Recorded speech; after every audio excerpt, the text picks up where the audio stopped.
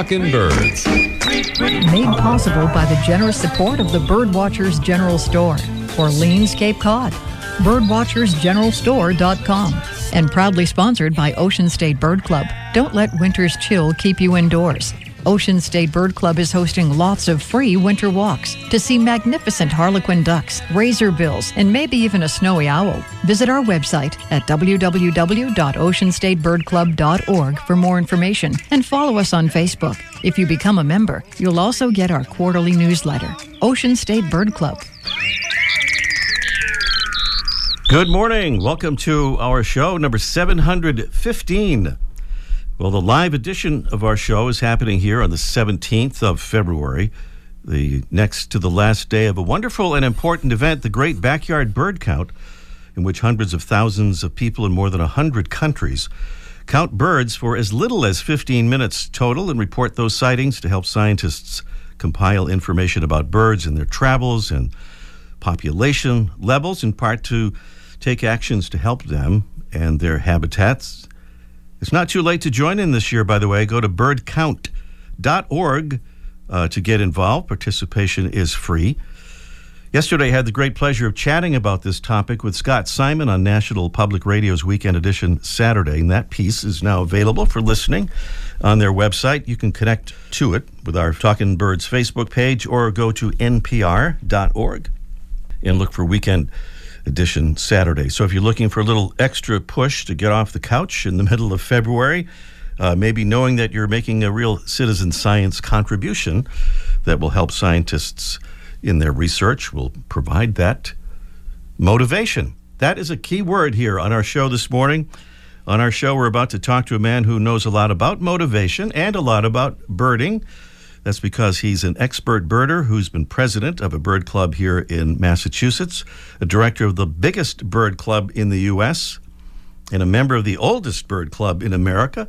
He's got it covered there. He's also a life coach, and in that role, he helps people figure out what they want and why they want it and what they'll do to get it, and that includes in connection with birding. His name is Jim McCoy, and he joins us here now in our Talkin' Birds studio. Good morning, Jim. Good morning, Ray. Great to see you again. The last time I saw you, we were out on the Christmas bird count, and somebody had lost their binoculars. Oopsie, that happens. And it wasn't you. It wasn't me, although I have left my binoculars home. Well, that's good to know. That is good to know. So, Jim, which came first, birding or life coaching? Birding came first by a narrow margin. I was 5 years old, and Okay. a blue jay landed outside our kitchen window on a fir branch, and I was enthralled by this, amazing blue creature. And the rest, my parents got me a junior golden guide, and the rest is history. But so you were 5 years old. I was 5 but years you say old. Life coaching came not long after. Not that? long after that. Really? I had my first experience sort of helping my fellows in that in the second grade, Sister Bernice made me a consultant. I think it was just a way of keeping this hyperactive kid out of trouble and keeping me busy. Sister Bernice made me stand in the corner, I think. She probably did that too. But then I tutored in junior and high school, and I coached the first women's cross-country team at my alma mater. So I've kind of been doing something like this all the way along. Wow, that's pretty good. I haven't met many people who started their career at age, 6? Well, Jim, you've articulated some questions about why people want to watch birds. What motivates them? What gets them started? Why they keep doing it? What they get out of it? What have you discovered about these motivations? There are lots of them. And I just know from a personal perspective, they make my day better in several particular ways. They're the obvious ways of it's an excuse to get outside, and a lot of us love the outdoors. For me, I need a little exercise, and I do need to get outside, or I'm just not having as good a day. Also, there are things that are sort of, I think, fundamental to human existence. I think many of us are hunters or gatherers or both. When you find a rare bird, when you're looking for it and looking for it and looking for it and finally spot it, you feel like a hunter. Satisfies that same hunting need. I think so, yeah. And in a much better outcome. Yeah. You don't have to clean anything. It's much less of a fuss. Yeah. So these are motivations for you and similar ones for people that you coach or that you bird sure, yeah. And then I was talking about the gathering. It's the more birds you add to your list, you're adding to your collection. But then, of course, it satisfies our sense of wonder. I have a friend who posted a great tweet yesterday about the power of awe. And we can be inspired by these amazing things we see in nature. The murmuration of starlings is a popular one that is just magnificent to watch. An unforgettable thing to watch, yeah. If for anybody who hasn't watched it, if you go on the internet, there are about 900 videos there you can see of those starling murmurations. Exactly. Pretty amazing. So I many bird experiences I've had have just stuck in my memory for years and years because of just the amazing spectacle. We're talking with Jim McCoy, and we'll talk more with Jim about being a birder and life coach and how he combines the two interests and skills. Just ahead, we'll also ask him about his biggest claim to fame as a birder. And but right now, we're going to hear, and I don't want to give anything away here, but this is kind of a favorite bird of Jim's that is our mystery bird this week, and we're going to do a little mystery bird preview. Here's the sound of the bird.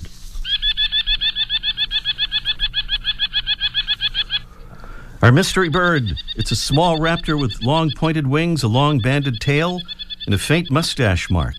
With brown streaking on the chest and belly, the smaller male is gray on the back, while the female has a brown back. At this time of year, our bird can be found all along the Atlantic coast, Gulf Coast, and across much of the American West and Midwest. We have a beautiful raft of prizes here this morning, including from Droll Yankees, the Cute Feeder. It's the cutest little chickadee feeder. This is a cool feeder. It even has a height-adjustable dome, so you can kind of decide what size birds you'd like to have come to your feeder.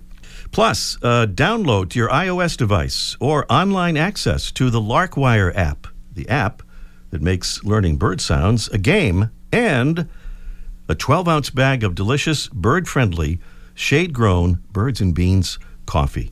So it's a beautiful collection of prizes on our Mystery Bird Contest, which we'll conduct a little bit later on in the program. Wanted to make sure you're ready for it when we give the signal.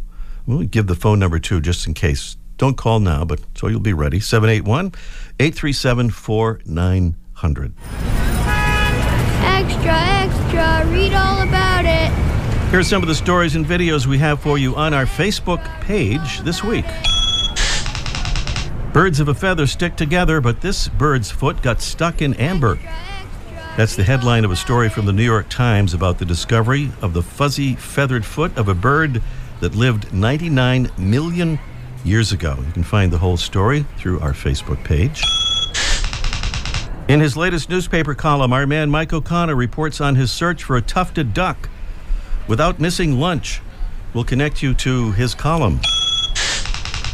And back to fossils again. No, not you, Jim. And not you, Mike, either. The earliest known seed-eating perching bird has been discovered in Fossil Lake, Wyoming. We'll get you to that story, courtesy of ScienceDaily.com. Those are some of the stories we have for you on our Facebook page right now. Don't forget, you can also find those stories through an online search in case you're not a Facebook follower. We have a beautiful blog this week, a listener blog, courtesy of the great Candy Powell down in Rhode Island. It takes you to the Venice, Florida Audubon Area Rookery. A nice destination for sure, especially in February. You can find that right on our talkingbirds.com website. Well, we've been very lucky to, every week for the last number of many weeks that we can remember, to be able to welcome new Talking Birds ambassadors, folks who have agreed to hand out some Talking Birds show cards that we send to them, to their friends and fellow birders and neighbors and co-workers. And we'd like to thank right now Deb Marine from Fairlawn, Ohio. Glad to hear you like the show, Deb. And she says, I am looking forward to getting those cards and passing them out, and they will be in the mail tomorrow, Deb. So if they don't get to you soon, blame the post office, of course. Thank you to Matt Martin from Vancouver, British Columbia, Canada. He and his wife, Sarah, and daughter, Gigi, listen to the show. He says, we're longtime listeners and was wondering if we could be Talking Birds ambassadors. So we have granted permission. Thank you so much, Matt. By the way, he says, we recently put up a feeder in our yard, and our 2-year-old daughter, Gigi, is proving to be a quick study. Look for a picture of Gigi with binoculars raised and ready on our Facebook page. If it's not there right now, it will be very shortly. And thank you to Donna Posand in Dearborn, Michigan. She says, I coordinate the Birding by Ear and Beyond program with the University of Michigan in Dearborn, and I would like to become an ambassador and put Braille on the cards for our great backyard bird count event. We're spending the weekend at a camp and doing a bird count 3 times for citizen science. Sunday morning, we'll listen to your show, and maybe we'll guess the mystery bird. We'll tune in live. Thank you so much, Donna. She also adds that she uses our Mike O'Connor's books in lots of her teaching, like about woodpeckers. In case you hadn't heard, Mike is the author of 2 bestsellers, Why Do Woodpeckers Get Headaches and Why Do Bluebirds Hate Me? Mike has trouble getting bluebirds into his on his property. He's got to expand a little bit, Jim, I think, right? He needs to get a bigger area there. Lots of property always helps. Yeah, get a bluebird trail going there. To become a Talking Birds ambassador, we hope you will. Just click on the contact button at talkingbirds.com and choose the Become an Ambassador option. Still to come on our show today, we'll talk more with our special in-studio guest, Jim McCoy. And we'll catch up with that Mike O'Connor guy in our Let's Ask Mike segment. And Mike not have much to say today because we're talking about mute swans. So we'll have to be a little kind of quiet on that. But mute swans are not really mute, right, Jim? It's true. They can talk. They just, they choose their words carefully. They can talk. I didn't know they could talk. Okay. Well, on last week's show, we related the amazing story of the Amur falcon of Asia and Africa, which holds the distinction of traveling the longest distance in migration of any raptor on the planet. But here in North America, we also have a raptor that racks up some serious migratory mileage, as much as 14,000 miles in one direction. And that bird is today's featured feathered friend, presented by Birdwatching Magazine. For more than a quarter century, Birdwatching has been North America's premier magazine about wild birds and birding. Presenting Buteo swainsoni, or in English, the Swainson's hawk, named after British naturalist William Swainson, for whom quite a few birds were named, including, but not limited to, a sparrow, a thrush, a flycatcher, and a toucan. But it's the Swainson's hawk that's this week's featured feathered friend.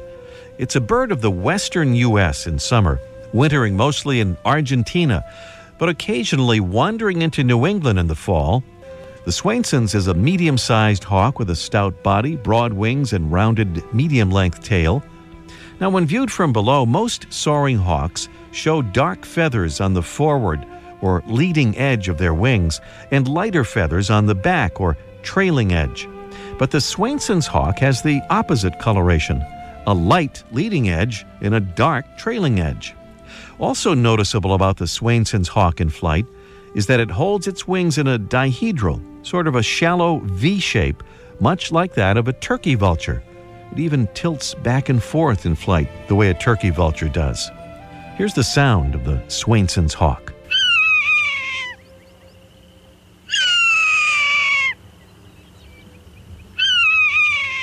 The sort of complaining cry of Buteo swainsoni, the Swainson's hawk, today's Talking Birds featured feathered friend.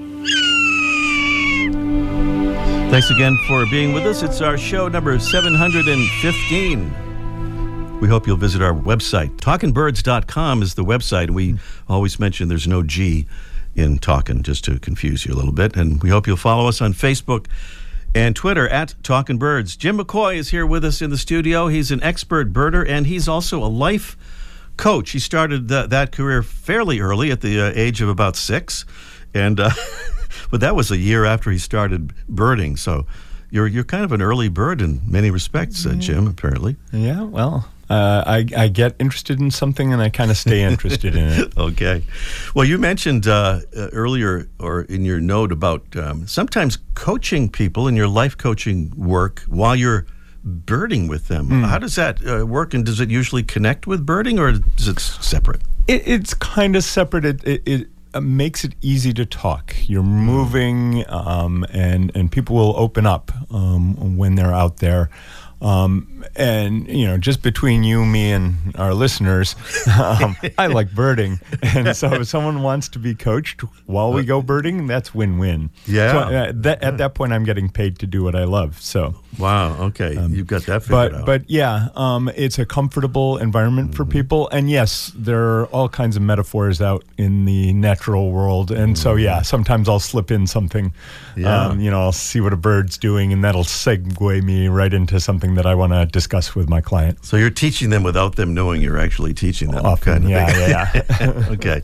Well, we mentioned, and before we run out of time, about your biggest birding claim to fame out on the West Coast. You were the first, I believe, if I have this right, to cite this bird, and I believe it was the house sparrow. Is that correct? No, that was not. No. So I was on a date, actually, and walking along at a national wildlife refuge just because it was a convenient place in between where we lived to go for a walk, and it was a beautiful place, and so why not?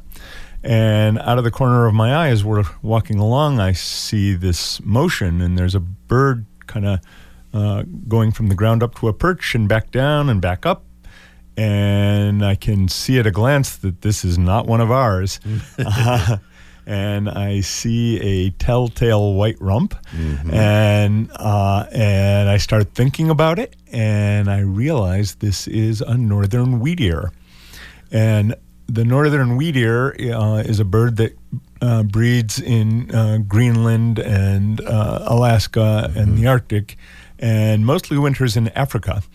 But every once in a while, one will wander down the coast of North America, mostly on the East Coast. So one had never been recorded in the state of Washington when I saw that one in 2004. Wow, and this is an adult bird that you saw? It was a young one. A young one, yeah. So they would have more of a tendency to go on these kind of crazy wanderings. Yeah, right? It's hard to know why they do what they do, but yeah. Yeah, usually the adults have got it figured out.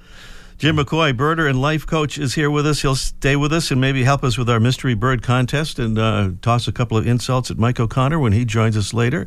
But meanwhile, we'll do our mystery bird contest in just 1 minute. Baba Mungu, tunakuomba uikumbuke nchi Tanzania. Tanzania hosts more than 1,000 bird species, and on safari with Nasera Safaris, you'll see the birds and the big five. The lion, leopard, elephant, rhino, and Cape buffalo. That's Nasera Safaris founder and guide, Joseph Dunguru. And Nasera Safaris provides more, says co-founder David Clapp. We offer customized safaris and mountain climbing adventures in Tanzania, Kenya, and Uganda, and gorilla trekking in both Uganda and Rwanda. Going on safari in Africa is an unforgettable experience, and there's no better way to do it than with Nasera Safaris. See their website for details, naserasafaris.com, Nasera, Nasera Safaris. Time for our mystery bird contest. And by the way, if you're not hearing our Sunday morning show live, we do it live Sunday morning, 9:30 to 10 Eastern. And you haven't been able to enter our contest, you can do it online. You can listen to us live online from anywhere at all with a little internet connection. Just go to talkingbirds.com to see how to do it. Our mystery bird sounds like this sometimes. It's a small raptor with long pointed wings, a long banded tail, and a faint mustache with brown streaking on the chest and belly. The smaller male is gray on the back, while the female has a brown back. Small birds make up the majority of the mystery bird's diet. It also eats rodents, bats, reptiles, and large insects like dragonflies. At this time of year, our bird can be found all along the Atlantic and Gulf coasts and across most of the American West and Midwest. What is it? Tell us and get the right answer and win a beautiful collection of prizes here, including the Droll Yankees Cute Feeder, a perfect feeder for small birds, good for sunflower seed or mixed seed or fruit or mealworms. Bonus prizes, a download to your iOS device or online access to the Lockwire app.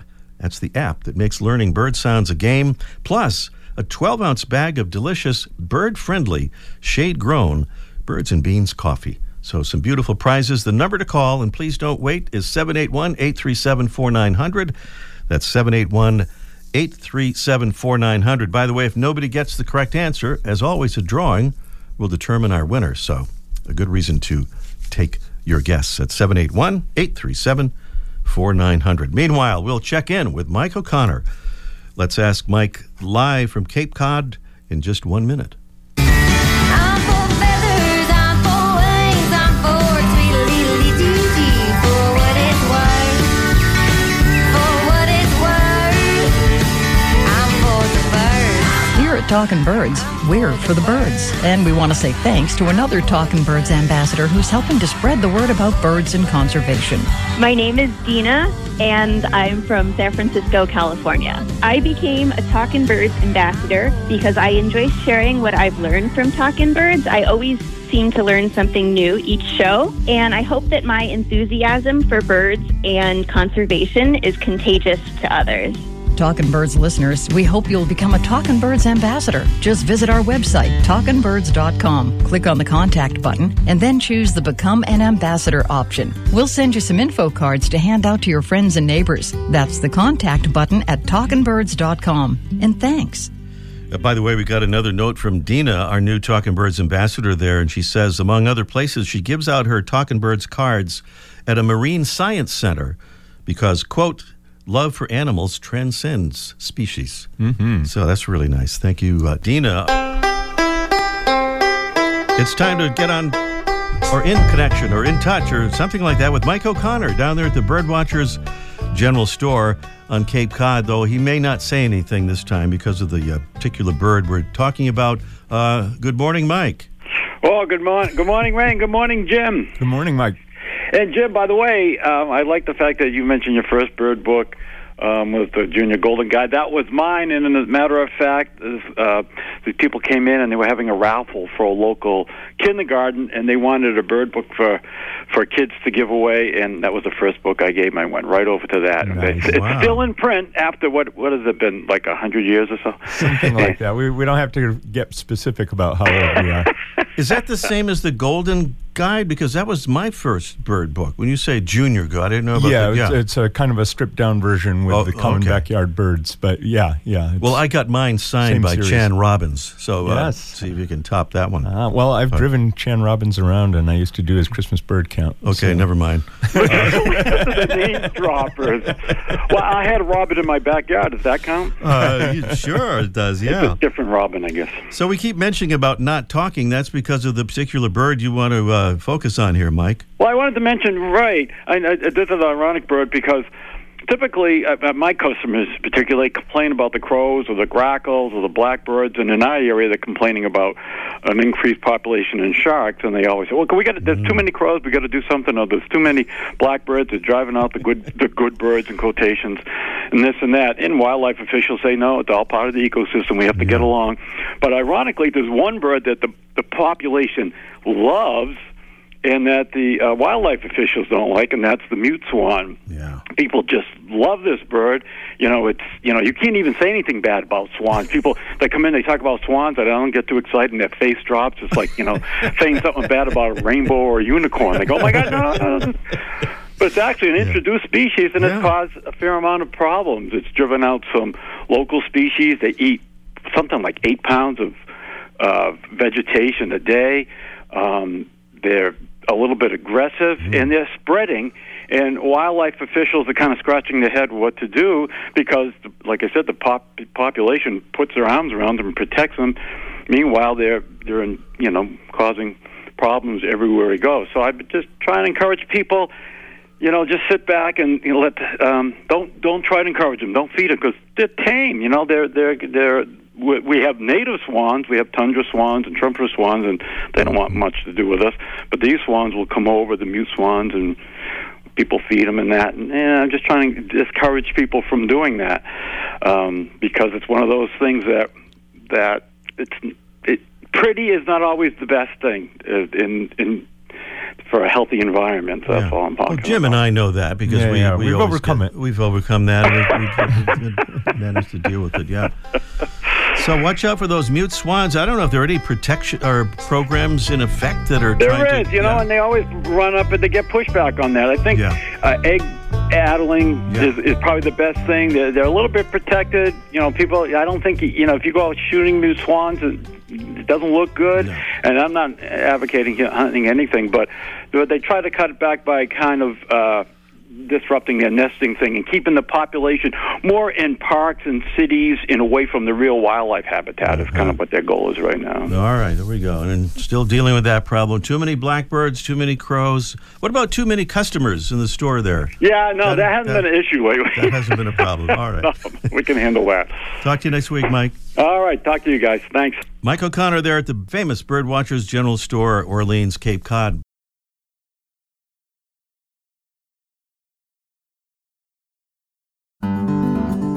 For over a quarter century, Birdwatching Magazine has been North America's premier magazine about wild birds and birding.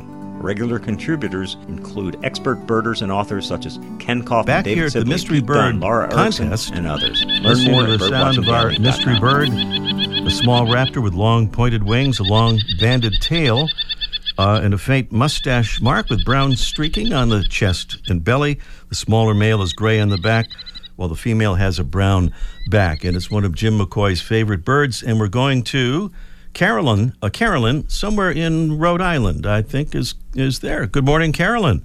Good morning. How are you? Fine, thank you. I know Rhode Island's a small state because I'm from there, but whereabouts in Rhode Island? I am in Westerly. Westerly, Rhode Island. That's a beautiful part of the state. I'm from Very. Pawtucket. It's not anything like Westerly. But, we thought it was okay when we were there. But so what do you think, Carolyn? And we have Jim McCoy here with us in case we make any mistakes. He can correct us about what this mystery bird is. So what do you say? Okay, I'm going to guess. I think it's a merlin. Jim, what do you say? Ding, ding, ding. He We have says a winner. Ding, ding, ding. Hey! Yes, a merlin indeed. Nice going and congratulations. We have the whole batch of prizes, Carolyn, that we'll send down there for you in Westerly. But Jim has you have a story or two about merlins. Do you want to tell one of your stories? Will you stay on the line, Carolyn, while Jim tells the story? Yeah. Thank you. Let's see. You have which stories did we talk about? There's the license plate one. There's the license plate one. And then there's... how I named my business. How you named your business. Yeah, so my last name's McCoy. My wife's last name is Whirlin, Nancy Whirlin. And I used to joke that we were the Merlins. And then it came time, I started my life coaching business, and it came time to print some business cards and put up a website, and I decided to name my business Merlin Coaching. There it is, Merlin Coaching. And so ever since, I've always loved Merlins, and now I just feel more connected than ever. I guess. And so now I discovered I had a personalized license plate. But not on purpose. Not on purpose, no. I was driving along contemplating someone else's personalized license plate, and I was wondering what I could do with letters on my own, and it was 81FC81. And I thought, FC, fish crow, all right, I like fish crows well enough, but didn't really have a personal connection. And then all of a sudden it dawned on me. FC stands for Falco columbarius. And that's the Merlin. That's the and Merlin. We're out of time. Good. Thank Mercifully. you, Jim. Thank you, Carolyn. That's our show for this week. Thanks for being with us. We want to say thank you to Mark Duffield and Debbie Bleacher and our engineer, Jesse Wilkins. I'm Ray Brown. Thanks for being with us. Oh, we have actually a few more seconds, so just a reminder again about our website. We hope you'll visit. TalkinBirds.com is the address, and follow us on Facebook and Twitter, and look for Merlin Coaching, too. That's what MerlinCoaching.com is the place you'll find Jim McCoy. Thanks for being with us, and we'll see you next week. The Bird Show. I like that. I love it. Ray Brown's Talkin' Birds. Made possible by the generous support of the Birdwatchers General Store, Orleans, Cape Cod. Birdwatchersgeneralstore.com. And proudly sponsored by Ocean State Bird Club. Don't let winter's chill keep you indoors. Ocean State Bird Club is hosting lots of free winter walks to see magnificent harlequin ducks, razorbills, and maybe even a snowy owl. Visit our website at www.oceanstatebirdclub.org for more information and follow us on Facebook. If you become a member, you'll also get our quarterly newsletter, Ocean State Bird Club.